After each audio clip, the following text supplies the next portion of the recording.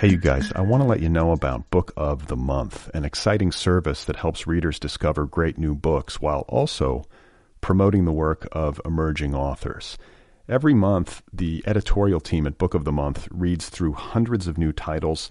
They do the curating for you. They narrow it down to 5 to 7 of the best new books on the market, and you get to choose your Book of the Month. To sign up, just visit bookofthemonth.com. And for a limited time, you can get your first book for just $9.99 by using the offer code CHIRP, C-H-I-R-P. I should add that Book of the Month recently launched curated audiobooks in addition to hardcovers, so members have options. You can choose one or the other, either the hardcover edition or the audiobook. And if you pick the audiobook, you can download it and listen to it right there in the Book of the Month app. My latest pick is a novel called Anita de Monte Laughs Last by Xochitl Gonzalez.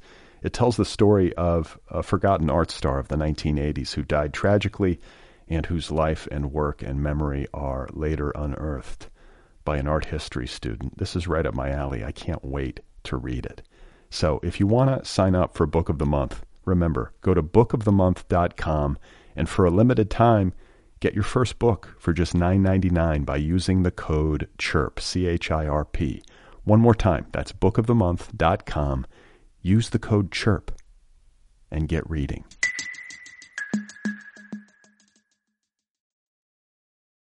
Hey, you guys, just a quick reminder, the Other People podcast is offered freely. More than 500 episodes and counting, all available free of charge. You can listen online at otherppl.com. You can listen via iTunes, Stitcher, iHeartRadio. You can stream the show on Spotify, wherever you get your podcasts. It's free. Everything's free. There's an Other People app. That, too, is free. So if you like this program and you would like to support it, you can do so at patreon.com/otherpplpod. Your support makes a difference. Patreon.com/otherpplpod. Okay? Thank you. All right. You are not alone. You have found other people. You and I have a friend in common. Every stupid thing that a writer could do, I've done. I think it's really beautiful. Jeez, Steve, what a struggle, you know? It was incredible. You know, it was like your head exploded seeing what was really there. And now here's your host, Brad Listy. Just one person and Hey, just everybody, one time. how is it going? Welcome to Right. the Other People podcast. I'm Brad Listy in Los Angeles. Thank you for tuning in. Lauren Grodstein is back on the program for a second time. She was here to talk with me, to hang out a little bit. Her latest novel is called Our Short History. It's available now from Algonquin Books of Chapel Hill. So Lauren is delightful. I don't know if you guys have ever met her. Have you ever met her? If you haven't, I recommend it. She's just a really good person, funny, engaging. She came over here in a sleep-deprived state. She was out here, I believe, on spring break with her kids, and they had flown, all the way across the country from New Jersey, and they were jet-lagged. I think she'd probably slept a couple of hours. She came over. She was game. She drank some coffee, and she gutted it out, and we had a good time. So that's coming up momentarily. Speaking of sleep deprivation, and I don't mean to harp on this, but, I have an issue with waking up in the middle of the night, which I'm pretty sure you guys have heard about before, where, I pop awake at like 4 o'clock in the morning, can't go back to sleep. That's my issue. I can fall asleep, no problem, but I wake up in the middle of the night, can't go back to sleep. So I just lie there, and I think about things. That's not very fun. I believe actually Lauren and I talked about this when she was here. I can't remember if it was before we went on the air or if it's in the episode, but I do remember talking with her about this very thing. So, there are obviously solutions out there. There's melatonin, with which I'm intimately familiar. There are the prescription strength sleep aids like Lunesta and Ambien, which I also have taken before and enjoy greatly. The problem is I am conceptually opposed to taking corporate pharmaceutical sleep aids on a regular basis. I'm inherently suspicious of it. I don't want to be one of those people who needs to take a drug. Like, what's this all leading to? Eventually, I'll be on propofol. I'm going to die in my sleep. I'm going to have a doctor on call. You know what I'm talking about? So I've been thinking this over. It just gets so frustrating to go to bed so tired and then to wake up like 4 hours later in the middle of the night. And you're like, oh, God, it's like anxiety inducing. So I'm like, I got to try something. And cannabinoids seem like a more benign solution than regular intake of Ambien. So, and they're also legal in the state of California now. And there's something called CBD, which I was not aware of, but which my millennial friends have explained to me. Where, it doesn't have THC in it. It's different. It's not psychoactive. You don't get, all weird and paranoid, and you don't have like laughing attacks that you can't control in public. You know what I'm saying? Like I'm too old for that. But I was thinking like, wow, so you just get CBD, it sort of relaxes you without like the head trip, and maybe this would help me sleep without making me feel stupid, which I think pot often does. I wish that it didn't. I wish I could be one of these elegant people who just can, metabolize this without a problem. But for whatever reason, at this advanced stage that I find myself at, my neurochemistry is not friendly.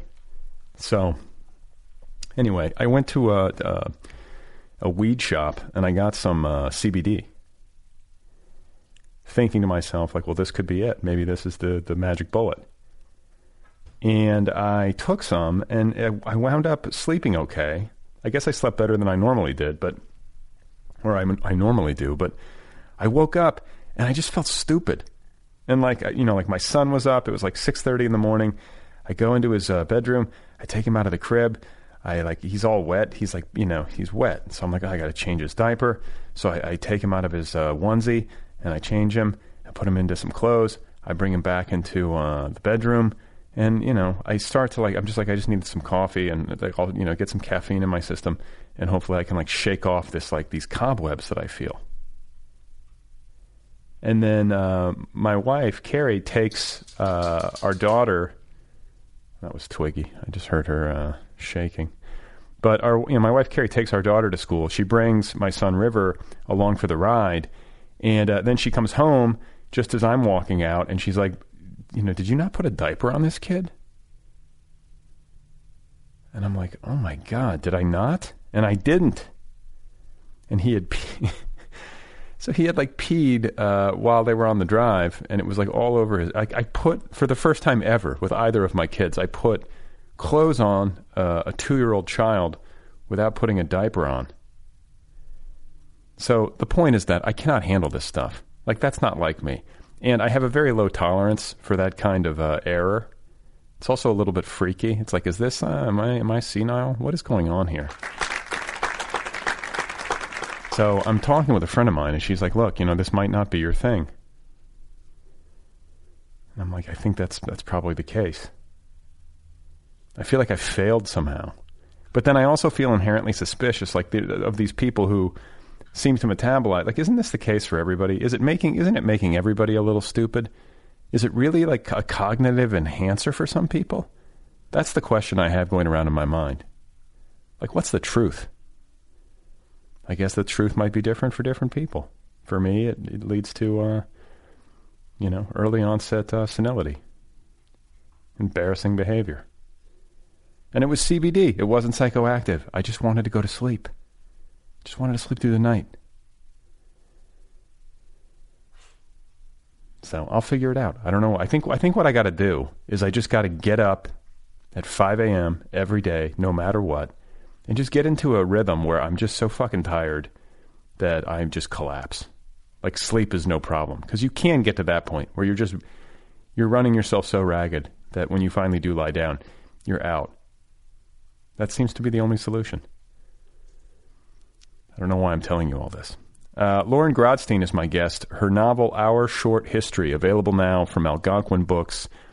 Such a delight to meet her in person for the first time. The first time we spoke on this podcast was over the transom, but this time it was the two of us sitting here in my garage. Great conversation. Very pleased to share it with you. Here she is, ladies and gentlemen. This is Lauren Grodstein. It was a dark place to go, although it was a fun book to write. I think because I liked her so much, and she really felt external from you. Very much so. Yeah, okay. We share certain qualities, but she was not me. And because the book was animated by, writing the book was animated by how much I just keep your eyes in a permanently rolled position as I say this, but like I just adore my son. I love him. I think he's just the coolest person. And I really wanted to write about that feeling of just being sort of helplessly in love with someone. Right. And that's a fun feeling to kind of live in. Yeah. And the book is a little bit about her illness, but it's also a lot about this more universal. Okay, the book's a lot about her illness, but it's also about this universal thing that as parents, that I seem to keep writing about, and I'm not sure why, which is just that we have to let them go. We have to let them go. They have to go live their own lives. They have to do the things they want to do. And whether or not we let them go simply by their very fact of growing up and they move on and make their own choices, or because we have to leave them too soon, they're going to go be their own people. Right. Which is preposterous. How can they be their own people? You did everything for them. You actually dealt with their feces. It's disgusting what you did. And then they're just going to go. Yeah. Right? And then there's a lot of times where I'm like, okay, now you can go. Right. But you have to come back. And one day he's going to go and not come back. And I think I wrote this book around the time we started thinking about having another kid. And I think I was just really aware, he was like 4 or 5 when I started it, that's an age where they just start walking away from you. And they're going to come back, but they come back less and less. Yeah. So that there were moments suddenly, like my husband would be at work, he'd be playing Legos or something, and I'd be like, hey, do you want food? And he'd be like, no. Hey, do you want to talk to me? No. Yeah. My daughter does that to me. She'll just be like, hey, Dad. And I'll be like, hey. And I'll be like, how's your day? Fine. Right. Do you want to hang out? No, it's okay. Right. And you're just like, okay, bye. I made you. Yeah. And then it's like, okay, so she's 7. Your son's 9. So like, you're halfway there. I'm halfway there. That's like what I thought the other day. I was like, oh my God, she's going to be 9. And then she's going to be halfway there. And 9 is like what it seems like a snap. Yeah. And so the next 9 are going to be like a snap. Then she's going to be gone. And then it's going to be, and then, and then it's over. Yeah. And then you're in a home. And then the polar bear. And then it's over. It's a dark future. It's pretty bleak. Let's face it. And responsibly, they really shouldn't have children. So it's not like you'll have grandchildren in for consolation because they can see what's happening. I know. One thing I am encouraged by is and it's so pathetic that we're at the point where this is where things have to happen. And this is where we have to take our cues. But like these kids at Parkland, I know. Boy, like it's impressive to see. But like, yes. Also, of course, how fucking terrible can we be for how long before the kids are just like going to raise their middle fingers at all of us? Yeah, right. As they should be. Yeah. We are ruining everything. And I say this as a person who like gives money to the right causes and votes the right way. But like, what have we done here? Yeah. That these poor kids have no future they can't afford college. They might get shot in school, and then they probably shouldn't have children of their own because we've ruined the earth to the point where that really probably isn't so smart. Who's to blame? So Marilyn Robinson just wrote an essay book collection that is a lot of, she touches on a lot of the themes that she writes about in her fiction, but there's one essay in there where it's just about how mad she is her mom got destroyed by Fox News. And it's the best essay because it's just like all these thoughtful people who look at their parents who've become Fox News zombies in the way that your toddler became like an Elmo zombie. Right. And you sort of can't believe it. But when I try to be, so I married a much nicer, just a better person than I am. And he knew what he was getting. So it's fine. I don't feel bad about it. So he would say, and I try to listen, that you really have to take people from where they're coming from. And that for a lot of people, America was a certain way. Consumption was a certain way. Consumption was marketed to them, right? In a certain, almost force-fed. Stuff was like force-fed to them to create this big American juggernaut. White men were powerful. Women stayed home. Boys were boys, girls were girls. And to ask people towards the end of their lives to sort of do the massive adjustment it would take is not impossible or unfair, but it is asking an awful lot.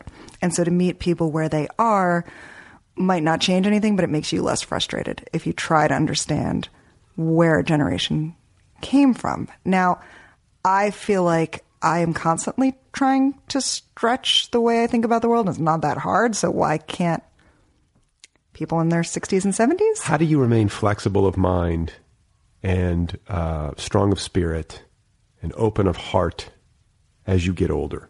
Because I refuse to accept, and the reason I refuse to accept it is because there are people, I know people who get into their old age who are completely live-minded and open-hearted and like they're flexible, you know? And so it's like, I want to make sure I'm like that as opposed to like set in my ways and cranky and scared. Well, so I've been set in my ways and cranky and scared. I mean, that's like my bumper sticker. I think you probably do. I mean, first of all, you talk to people. That's part of your job, and you read a lot. And I think that reading is so crucial.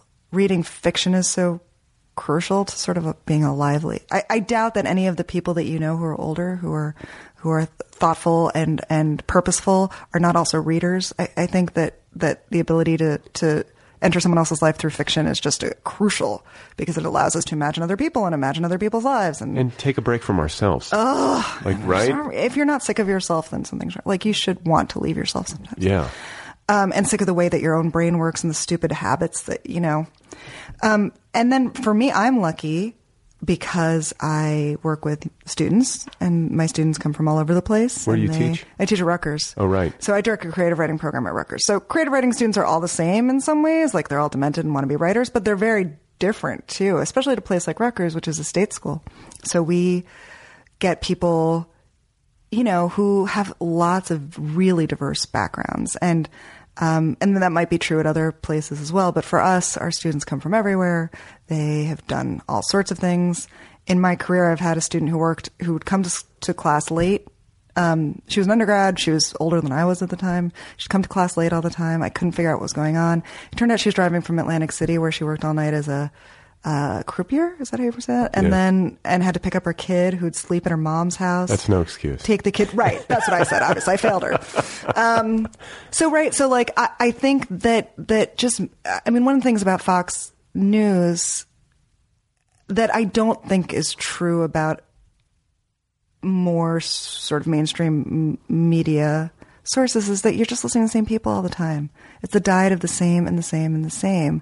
So if all you're doing is having what you already expect reinforced to you, it's unlikely you're going to stay sort of open-hearted. And just the toxicity of it. Yeah, and the cruelty. And it's like a toxic poison that you're ingesting over and over and over again. So it's not just like, I feel like it's not something that you get once and it's like this little effect and then it goes away and then you get it again and it's this little effect and then it goes away. I think it builds. Sure. And so over time, like, I don't even know how you would measure this stuff, but it's clearly having like a seriously... Well, it makes people afraid, right? I mean, one thing that I always just assume whenever I know this woman doesn't listen to this podcast, so I'll just tell the story that I decided a few years ago that I should be a class mom. This turns out this was not a great match for my skill set, but I thought, how could I go through my son's childhood and not have made sock puppets for everyone in his class?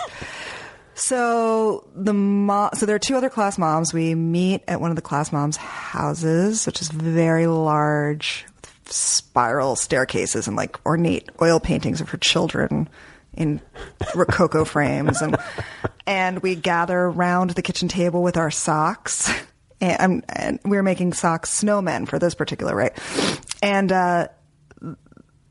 this was around the time, and you probably maybe remember, I don't know if this got as much play on the West Coast because people don't go to Florida as much, but where we live, Florida is like another. It's, you know, it's, you go to Florida the way you go to the grocery store. It's just it's what you do in the winter. So anyway, what happens at Disney World's a big deal. And for people who live in New Jersey. And so a 2-year-old was snatched by an alligator at Disney World a few years ago. Oh, I remember that. It was big. Like that lake at a hotel property. Right. Yeah. Big deal. Ugh, what a nightmare. Very bad. Very bad.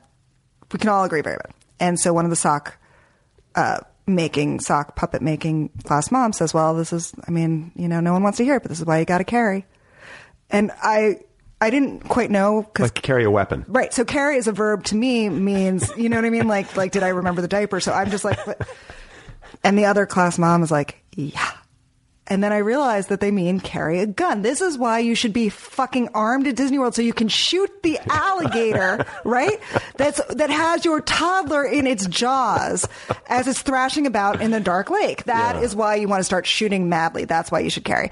But I realized that not only was this hilarious and stupid and might pay me dividends in the form of a story I could tell for the rest of my life, but also that there's this fear thing, right? That we feel like the whole world is like alligators coming to get us out of a lake or coming to snatch our children, so we better be prepared. We better have guns. Whenever I meet someone who is rationally afraid, I assume that they are conservative and watch fake news. I don't lock my car doors for two reasons. One, I really don't think anyone wants what's in my shitty car. And two, I don't care. You have it. Take it. You want it. Take it. Like, I just, my stuff isn't that important. I talk about this with my wife because she will be like, lock the car. And I'll be like, what? For what? I'm sorry. What? I don't. Yeah. Statistically, what are the odds, first of all?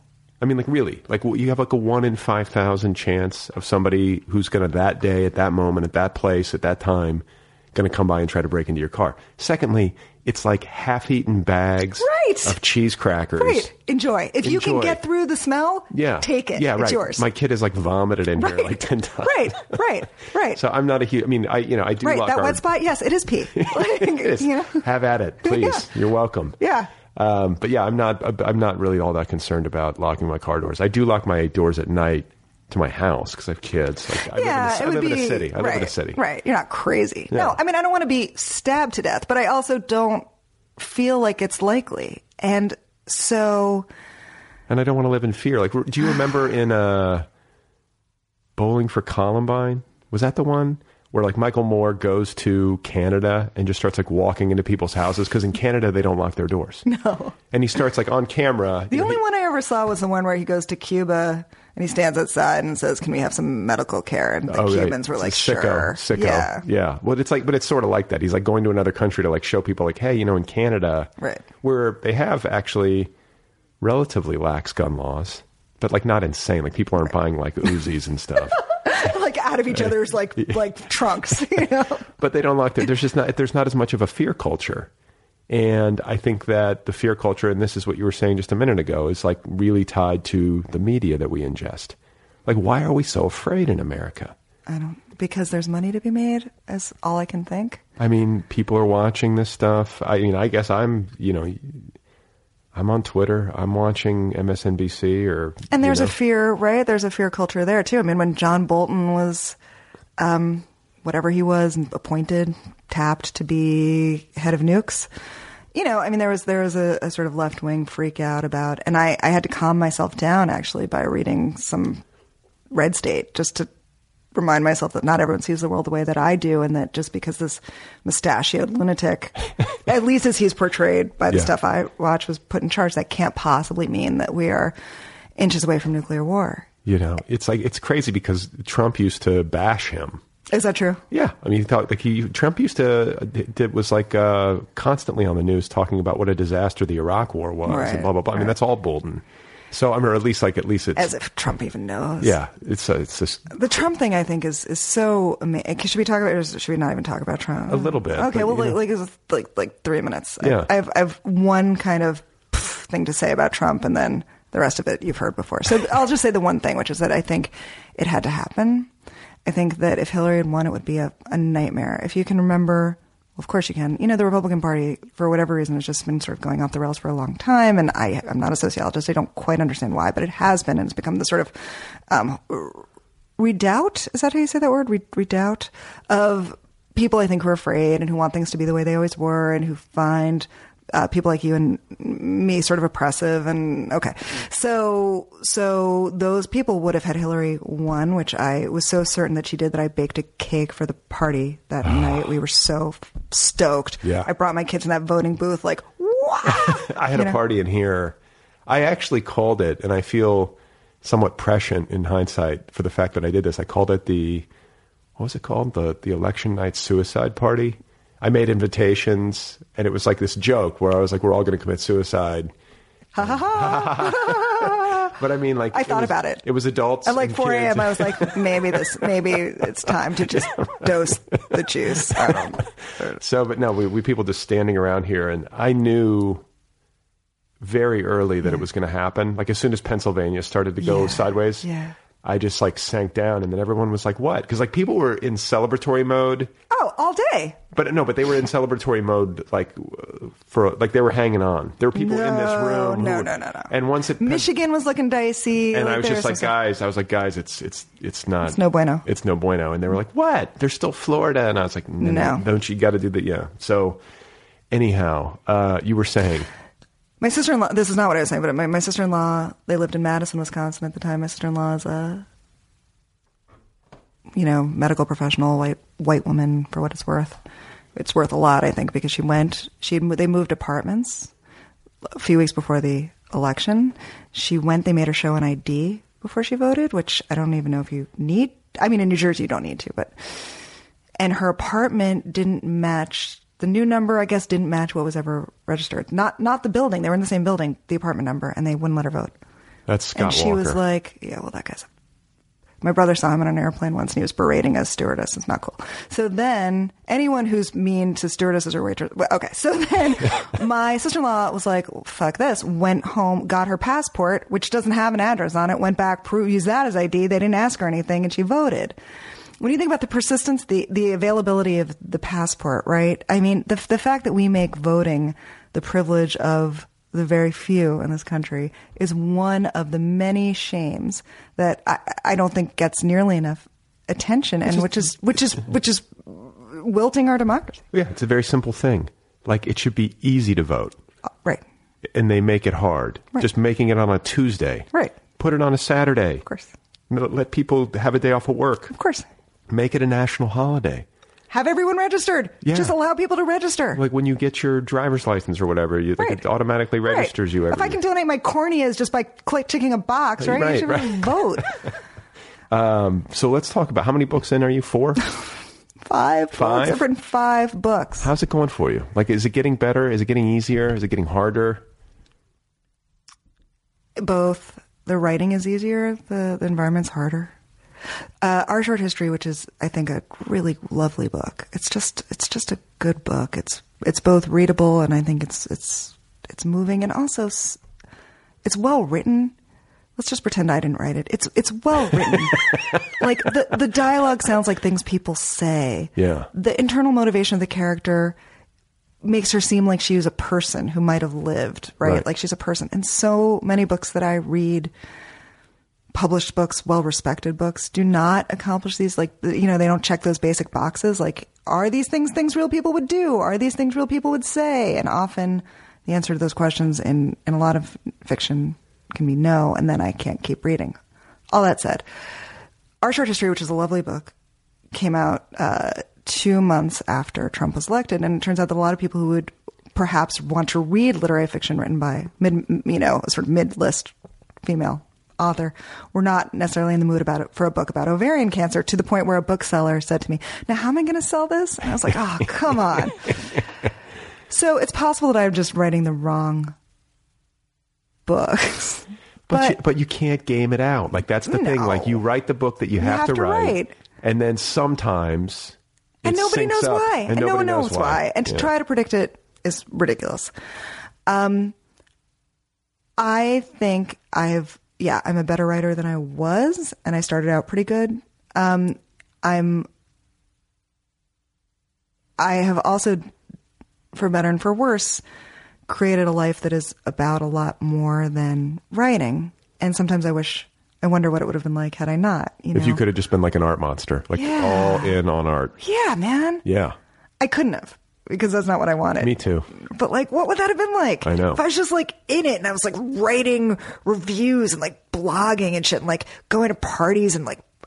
And your books are like your children. Yeah, and I care about them so much, and I fucking tweet about them. And instead of Instagramming, like my daughter picking her nose, I'm like Instagramming book covers or like things people say about me. Yeah, well, it's a distribution of energy. Like I noticed that in people, like writers who are all in.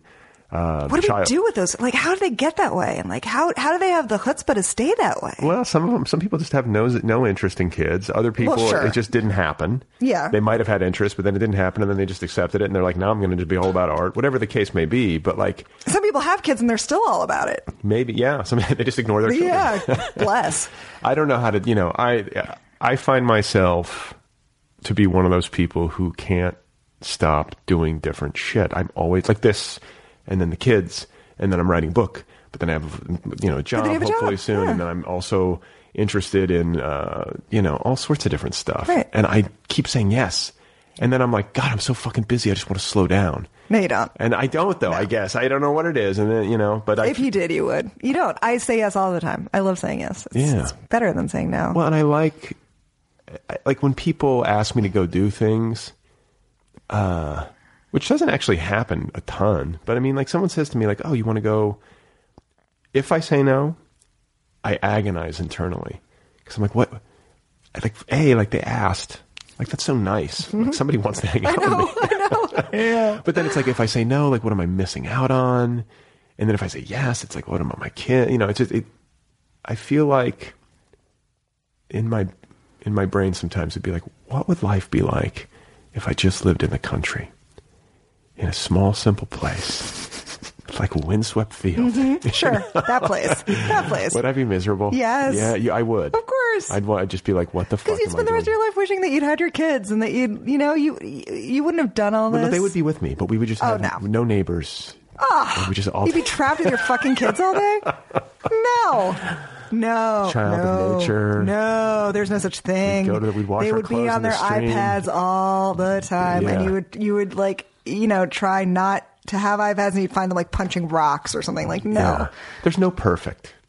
No. In life. No, there's just life, and you just try to make it a good one. And it took me until I turned maybe 38 or 39, which is too old for this sort of thing, to realize that, that my life was the thing that I was living and not the thing I was getting ready for. And so since making that realization, I've just tried. Well, congrats on making it. Thanks. That sounds like a good one. It was good. It was good. It was good.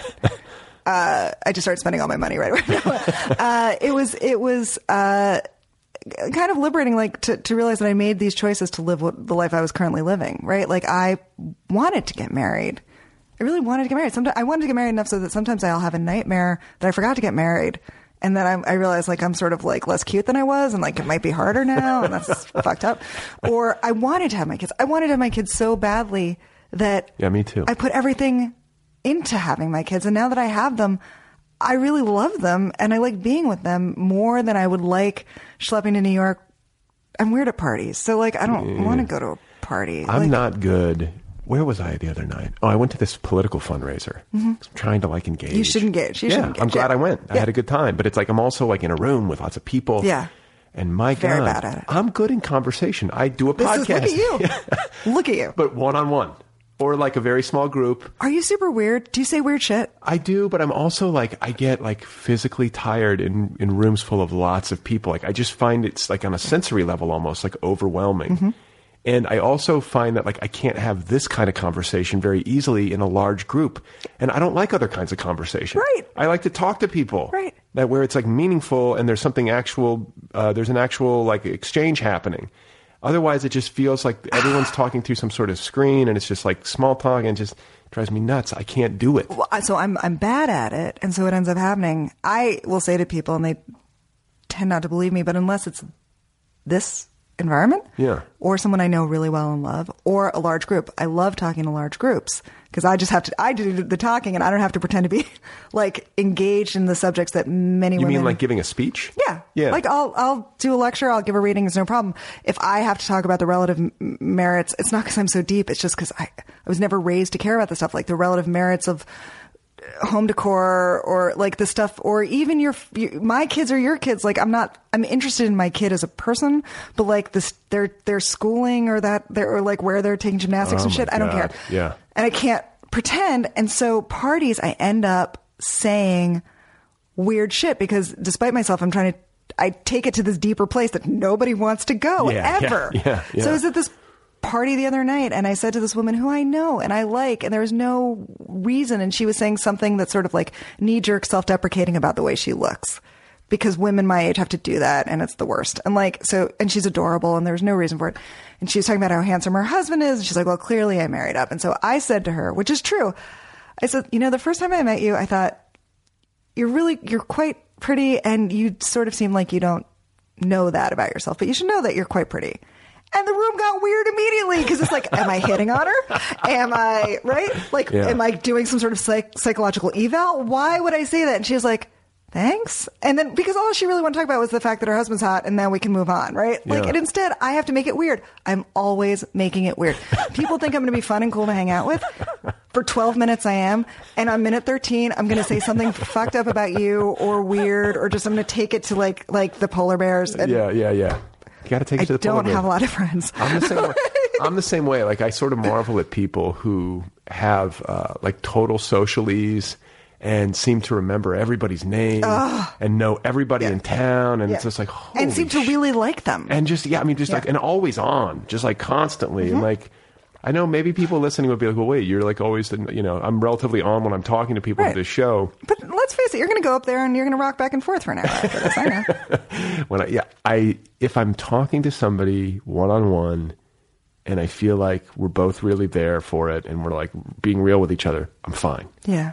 It's just when, like, especially in the context of, like, my friend Mira's mom, she was actually the interviewer. Her name's Laura. She was the interview that I did when I pretended to interview Michiko Kakutani for the April Fool's Day episode. Yeah. But she used to say, hell is other people, or hell is other parents. Yeah. Like the Sartre quote, you know. Yeah, sure. And I find that socializing in the context of school shit and other parents and all that stuff, I start to close in. There are some wonderful, lovely people that we've met. Of course. But some of them you're just like, okay. And then I think I also have these insecurities where, like, I mean, it's in LA. And so you're like surrounded by these people. Like, you talked about that house with the spiral staircases and the oil paintings, and you're just like, oh God. Like I start to get like break out in the hives. And I think people who have young children or who have had young children who are listening can probably relate. It's hard because you're sort of thrown into the mix with these other people by virtue of the fact that the kids are at school together and are friends, but that doesn't necessarily mean that you're a good match. No, or that you would have anything to talk about besides those kids. And so the conversation devolves to those kids. And then what is there to say? I try to just do those conversations. Like, if they'll say something about their kid, I'll just say, my kid doesn't have those problems. Or, well, since my son's really, really bright, so I don't know. Right. Or I don't just, know what that must be like. Have you considered the polar bears by any chance? Right, let's just talk about them. Or they'll talk about so certain conversations that are very popular that I can't get in on are food allergies, subhead, gluten or toxins. I can't. Yeah. And there are a lot of, probably not, I assume that it started here, right? Yeah, this is like ground zero. It started like on this block. Right. Detoxifying your children. Yeah. I feel like more gluten for everyone. There should be force-fed bread 3 times a day. My God. And then I can't really get into the conversations, particularly about your child's relationship with the teacher and what the teacher has done to your child and vice versa. There's also a very specific thing where I live that the teacher might be what is keeping your child from, right? So we have to sort of talk about your child and this adult who knows your child. Anyway, I start tuning out and then I start saying the weird shit and then people leave. But I also feel like it's fine because they don't want to hang out with me and I don't want to hang out with them. Right. And so it's like fine. You got to maybe just like if you can have like a go-to that tends to make people close down and walk away. That's not like personally offensive. No, well, in mine might be. It's just like my son is so smart, so I don't worry. My son is so good looking that it's hard for me to relate to what you're talking about. Everyone likes my son so much that I'm sorry your child's having a problem with that teacher, but I don't know what that's like. I am perhaps too disengaged from my child's schooling. Like, my daughter goes to school. Do you have to send your kids to private school in LA? Well, we do. You do? It's like, I'm like... That bothers me. How are you eating? Barely. Yeah. And it's like ramen in private school, right? But it's like, what are the alternatives? I don't know. Because in New Jersey, a house like this, a nice, if I may talk about your home, a lovely home on a nice block, your property taxes, and maybe they are here too, I don't know, but in New Jersey, $26,000 to $28,000 a year, which is for many middle class. I mean, you have to leave New Jersey at a certain point. It's brutal. There's a huge flight happening from the coast, from Los Angeles and from San Francisco. Sure. Especially. Yeah. And it's like, because it's impossible, but we pay for our schools. So that's one thing. We don't have to also shell out for private school. Yeah, but here, you don't have to pay property tax, right? Because of the proposition? Is that right? Is that the story? Yeah. I mean, no, you do. It's like, It's onerous, and it's like on our minds all the time. But The private school thing, is it on your mind because you feel like public school is egalitarian and people should send their kids to public school so they're part of the communal enterprise? Yes. Or because you just don't want to pay the bills? Both. Yeah. Both. But like it's like, I grew up, I'm a public school kid. Sure. I went to a public school in the Midwest. I walked to my elementary school. I did too. Look at us being better than them. Yeah. And it's like, but like it's just not an option here. And I don't want my kids to have a substandard education. Right. So it's like it stresses on me. So it's a financial stress. It's also like a philosophical sticking point. Well, if parents like you, well-educated, well-read, people who sort of engage in the world opt out, right? The more that we all opt out of our public enterprises, whatever they are, right? The more that we decide, and I'm not believing. I sent my son. We have good private school, but great public schools. I still sent my kid to a fucking friend school. Like, who am I? But I wanted him to have a moment of silence, Brad. I wanted to spend a lot of money on the moment of silence. Right. So we opt out, right? We decide, and this is maybe what people instinctively who hate us or who hate liberals understand, right? That this sort of smug opting out of you, of your life, of your choices, the way you live, right? We're going to live separate from you with people who only agree with us. We are going to take our children out of your schools. We are going to not fly out of your, decrepit. We're not going to go to Branson with you. We're going to opt out again and again. And we make these choices in small and large ways. Right. And I think that when we talk about the Great Divide and wonder what we did, well, we chose not to. Yeah. I don't know. Yeah. I mean, it's so hard because. But are you going to send your kid to a bad school? No. Exactly. That's exactly it. Is that the alternative, really? I mean, pretty much. That's what people. Yeah. It's but it's hard. It's kind of hard to know. But you're looking online, you're looking at the rating, and you're reading comments, right? And you're like, oh shit, you got to make a decision, right? And you got to make a decision in the best interest of your kid. And so that's where you're at with it, and you're just like, well, we're going to try to do right by you and make sure that you're. And then you care. That's the most you're supposed to care about your kid more than the collective, right? That's the whole idea. Yeah, and it's also education is primary for us as parents. You want, that's one of the big tasks. So then there's a question. Okay. Just cut me off. There's the question of, well, what is the school the thing that educates your child, or will a smart child with you as a dad probably do well no matter what school he or she goes to? I think there's some truth to that. Yeah. I think there's some truth to that. I've wondered that. And look, if we get into the charter school, probably send them. But it's a lottery. Right. We enter it every year. Yeah. But it's everyone's entering it. Sure. Because it's winning the lottery. Right. Because in fact. It is winning the fucking lottery. And so. You should start brainstorming about how you're going to give away that, right? That's your daydream. I don't know. That's what I mean. That's why I sit around sometimes going do we just move to the mountains of Colorado, some small town in the hills, and just, have a simple Alpine. Do you like living in LA? I do. Yeah. I would like living in LA. I was walking around yesterday. I live in New Jersey. It's gross. Yeah.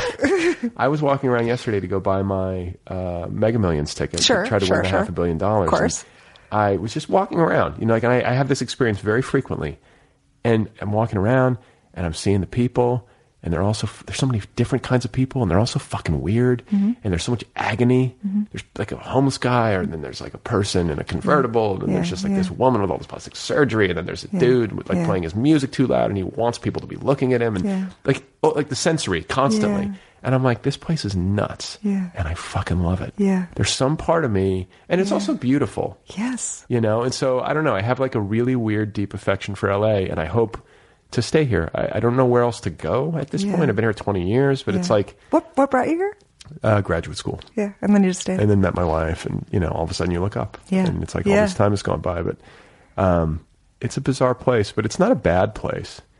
And there's a reason why. In many ways, it's a great place. Yeah, and there's a reason why there's a lot of people here. It's not because it's fucking awful. Well, so LA and New Jersey don't have some things in common. One of them is that people love to make fun of them, but they're really crowded. Yeah. So there must be something good, right? Something must be happening there. Yeah, it's really there's 10 million people all bunched into this place because it sucks. Right. I don't get that. Yeah.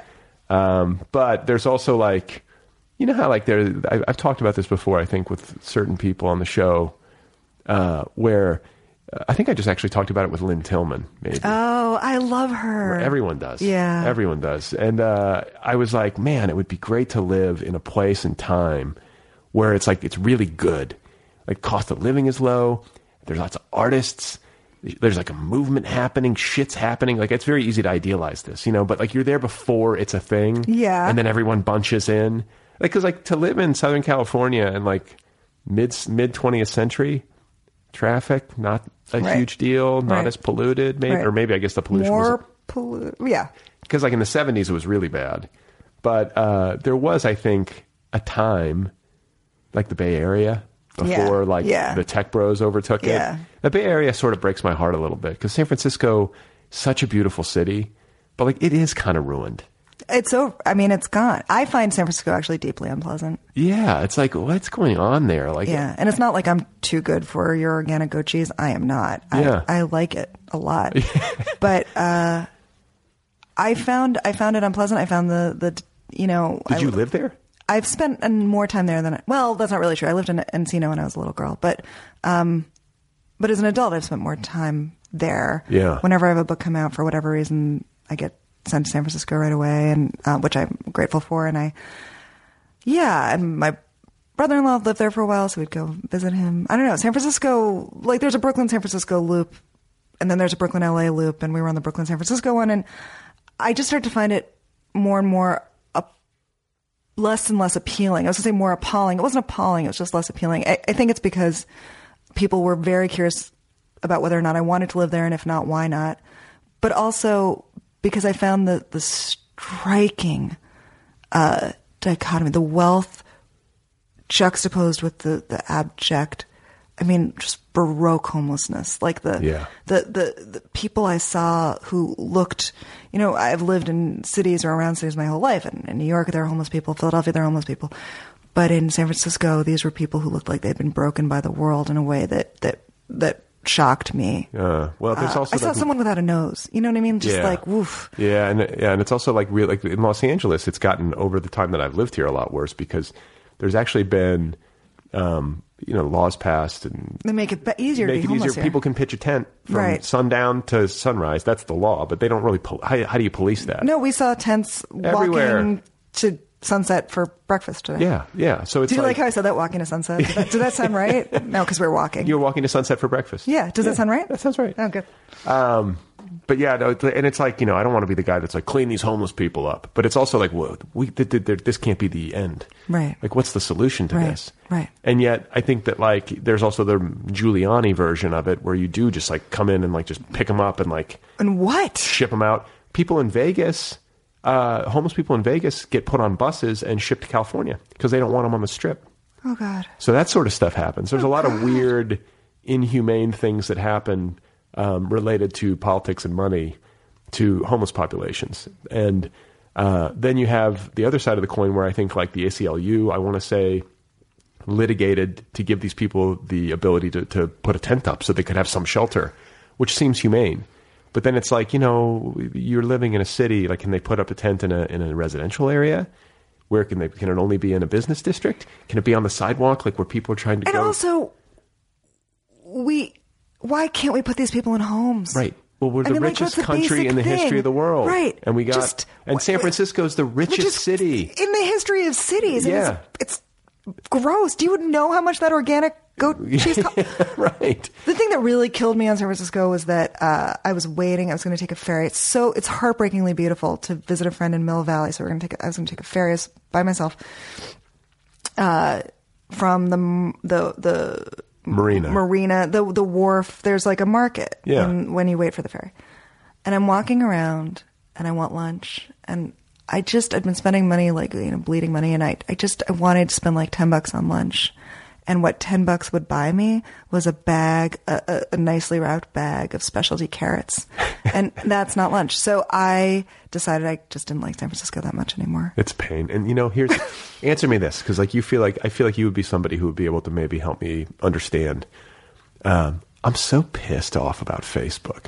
Like there have been a million sins that have been documented on my Twitter feed over the past, year and change. But I have not been as triggered. My anger has not been as triggered by many of them the way that it has when we found out that like Facebook's been collecting all this data I wasn't pissed until I understood what they meant by that. I mean, I was just like, who cares if they know I exist? They've collected the your shit that cell phone records, the stuff that you wrote and then deleted, they kept.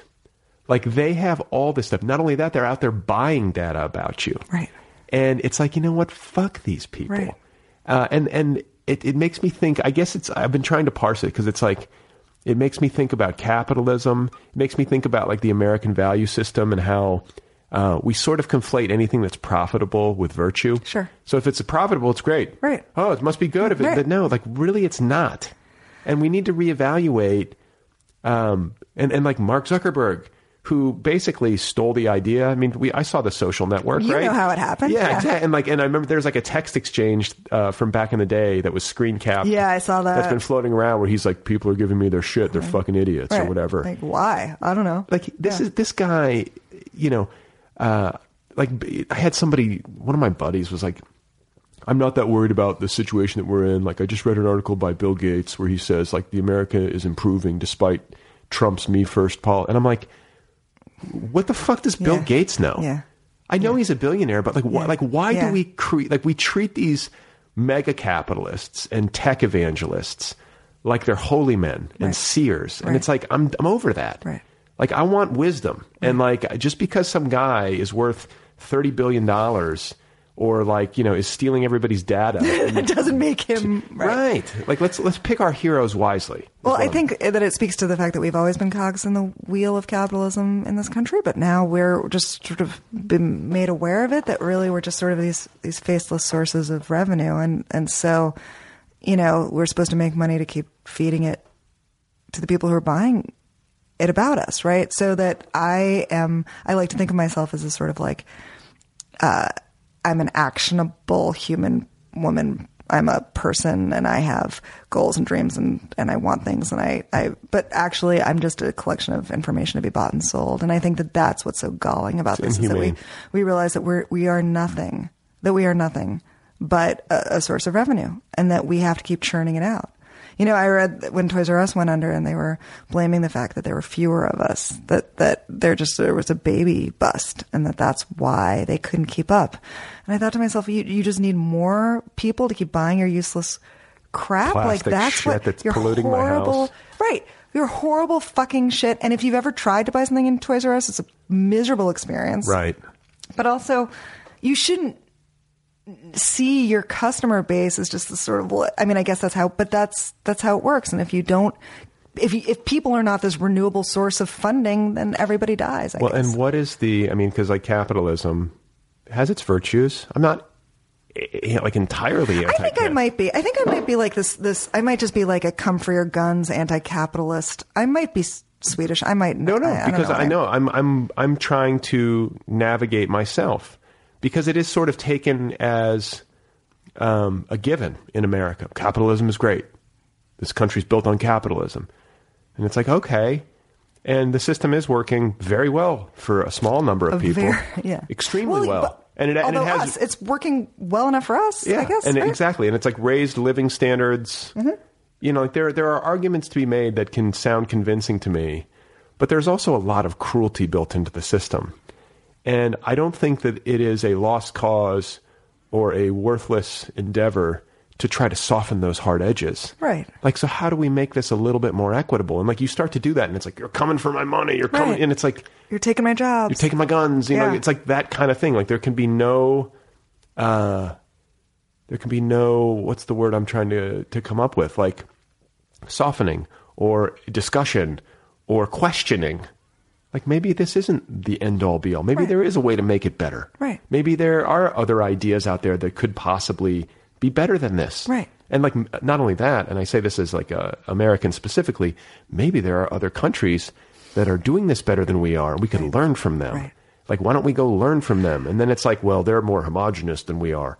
Maybe. You know, they have a smaller population. Maybe. But, like, let's look a little bit. Let's look, why do they have so few gun deaths? Why are the people consistently being rated the happiest on earth? Right. And it's not us. Let's take a page. It's not us. Yeah. You know? Although, you know, in Sweden, there's been violence recently. I'm not talking about Donald Trump made up violence, but supposedly, you know, there's been violence against immigrants, and in France they just killed a Holocaust survivor. Oh like my these God. places, and this is like an elderly woman Yeah. in France. I mean, these places that we idealize have a couple of key differences from us. The first is they don't pay. You know, we so many of our resources go to the military, and these are not right. So you can pay. I'm not saying we can't pay for healthcare. For everyone, we should and we could, but it's a lot easier to make that call when you're also not trying to hyper build enough, militarized, right? Yeah. And then, and unfortunately, I think I agree with you. So what that they're all homogenous, but that homogeneity. My brother is a transplant surgeon in Wisconsin, which the reason we that talked about him the first time we talked. Yeah. So now he's done with that. But the reason that the Wisconsin program, transplant program, is so successful is that people in Wisconsin tend to be donors more than anyone else.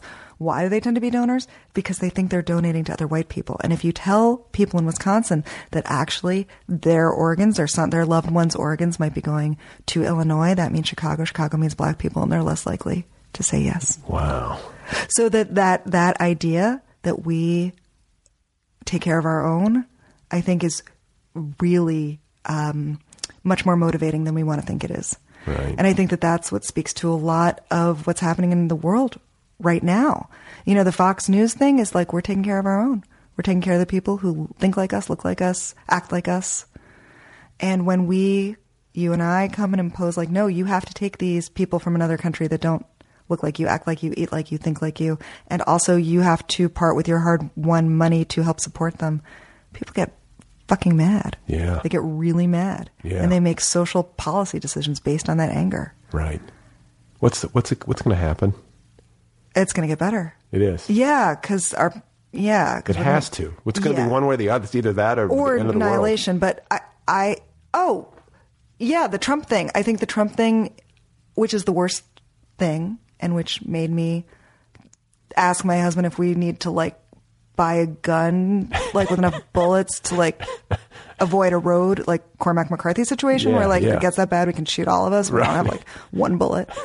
Because if we do, I get it. But I think Trump had to happen because he had to usher in this awakening. I don't know if Parkland would have happened if we all would be paying as much attention doing the, Obama was lovely, but he did make us feel like things were going to be okay. Well, and I think too, I've said this before, Obama always liked to talk about the fever breaking, and he was wrong.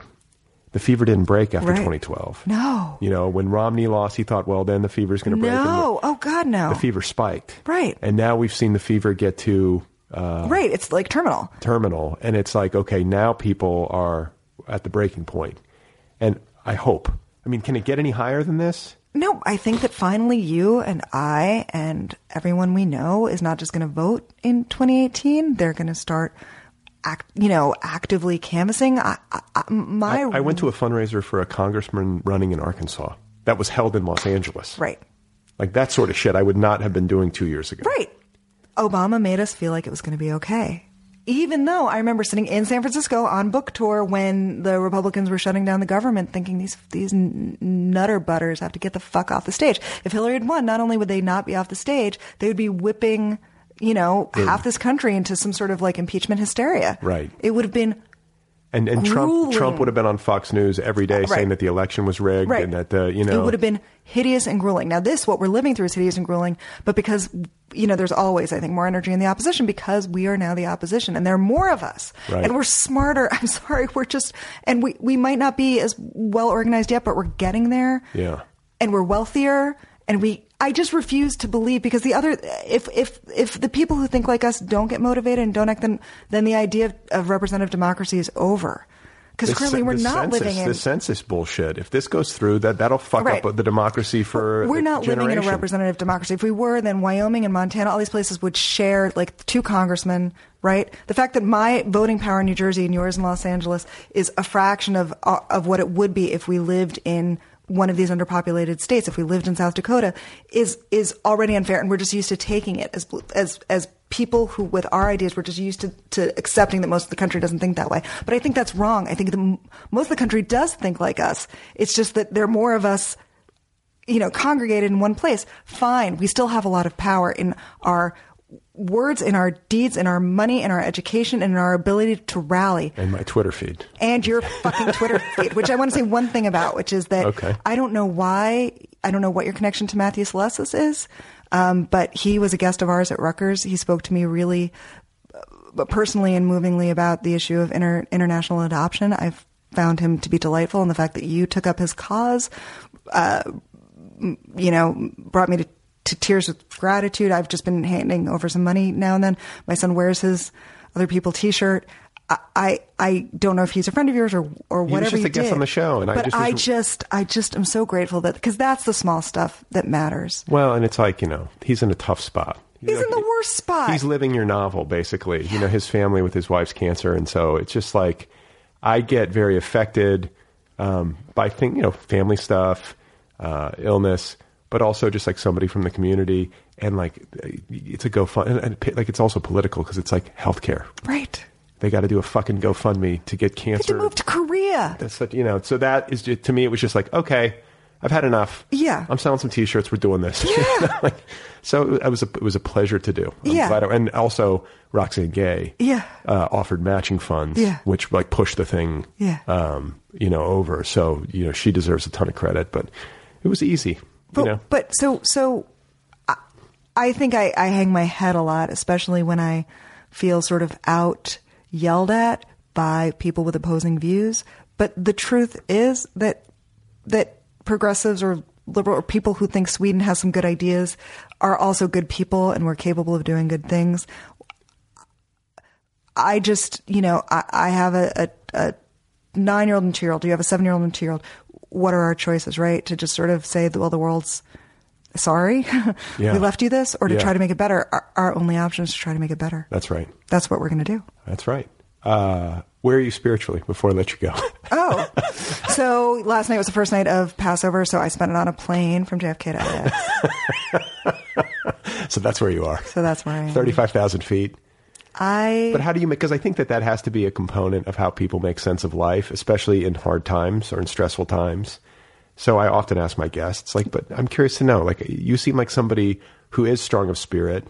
Do you have like a strong faith, or do you have none? None. No, I have no faith in anything supernatural. I don't believe in that kind of God.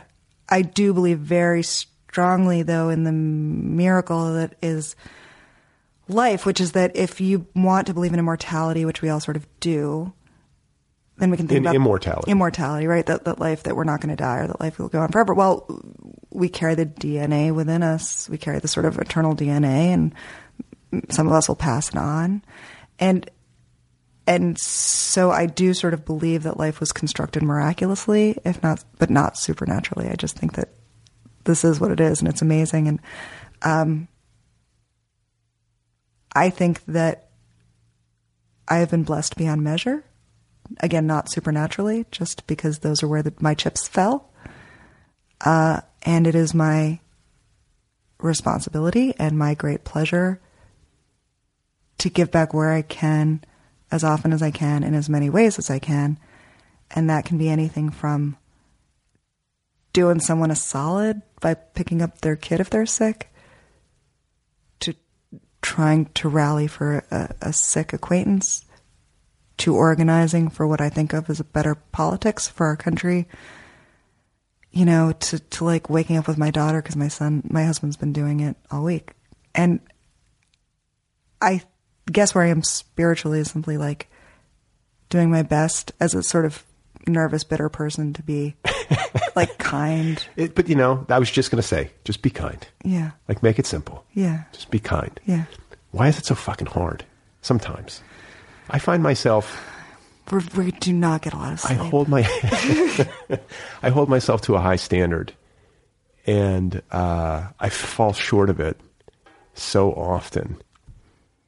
But then you recognize that you fall short. But it's exhausting. It's like every day, I did it again. Fuck, I lost my temper. Oh my God. And it's just like, oh. Well, you're a human animal. I'm a human animal. So that's rough. That's too bad. Yeah. But you're also like a nice, thoughtful, generous person and you recognize that, which is of course why you hold yourself to a higher standard, because you actually recognize. Trying. I want to do life well before I check out. You know? Like, let's try to get some handle on this. You're not getting ready for something else. This is it. This is it. You're probably not moving to that wooded place with the streams and no neighbors. If I win the Mega Millions, if I win Powerball tonight, fuck that. Then you can turn LA into your wooded stream place. No. You just buy a place somewhere. You have the tutors come to you. No, we'll chopper them in. It'll be fantastic. Chopper them in.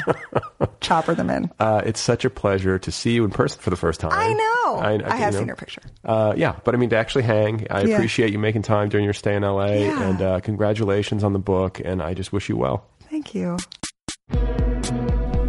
Okay, guys, there you go. That is Lauren Grodstein. Her novel is called Our Short History, out there now from Algonquin Books of Chapel Hill. Lauren Grodstein, Our Short History. Get your copy now.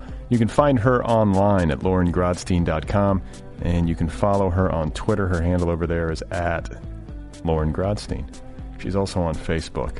Thank you to Cigarette Royalty for the interstitial music that you're hearing currently. You want to hear something funny? I think the name of this song, yeah, it is. The name of this song that you're listening to right now is called Sequins in Your Toilet. Just thought I would share that with you. Thanks to Kill Rock Stars and the band Stereo Total for the theme song music. If you would like to get the Other People app, that is free. Get it wherever you get your apps. If you would like to write to me, the address is letters@otherppl.com.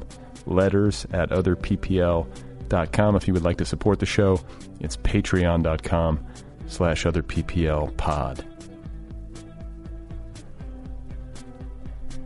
So, just great to catch up with Lauren. She's so fun to talk with. Just a fun person to have around. And her book is terrific. I feel a little bit self-conscious about my CBD fail. Just trying to do the wise thing. Trying to find like a gentle sleep aid that's plant-based. And where does it lead me to? It leads me to humiliation. There's so much of that in life, is there not? Where you try to do the right thing, or, you're trying hard. You're like, what's this? Let me try to do something smart, wise. Try to think this through, and then you do it, and what happens? You know what happens. I know what happens. Okay.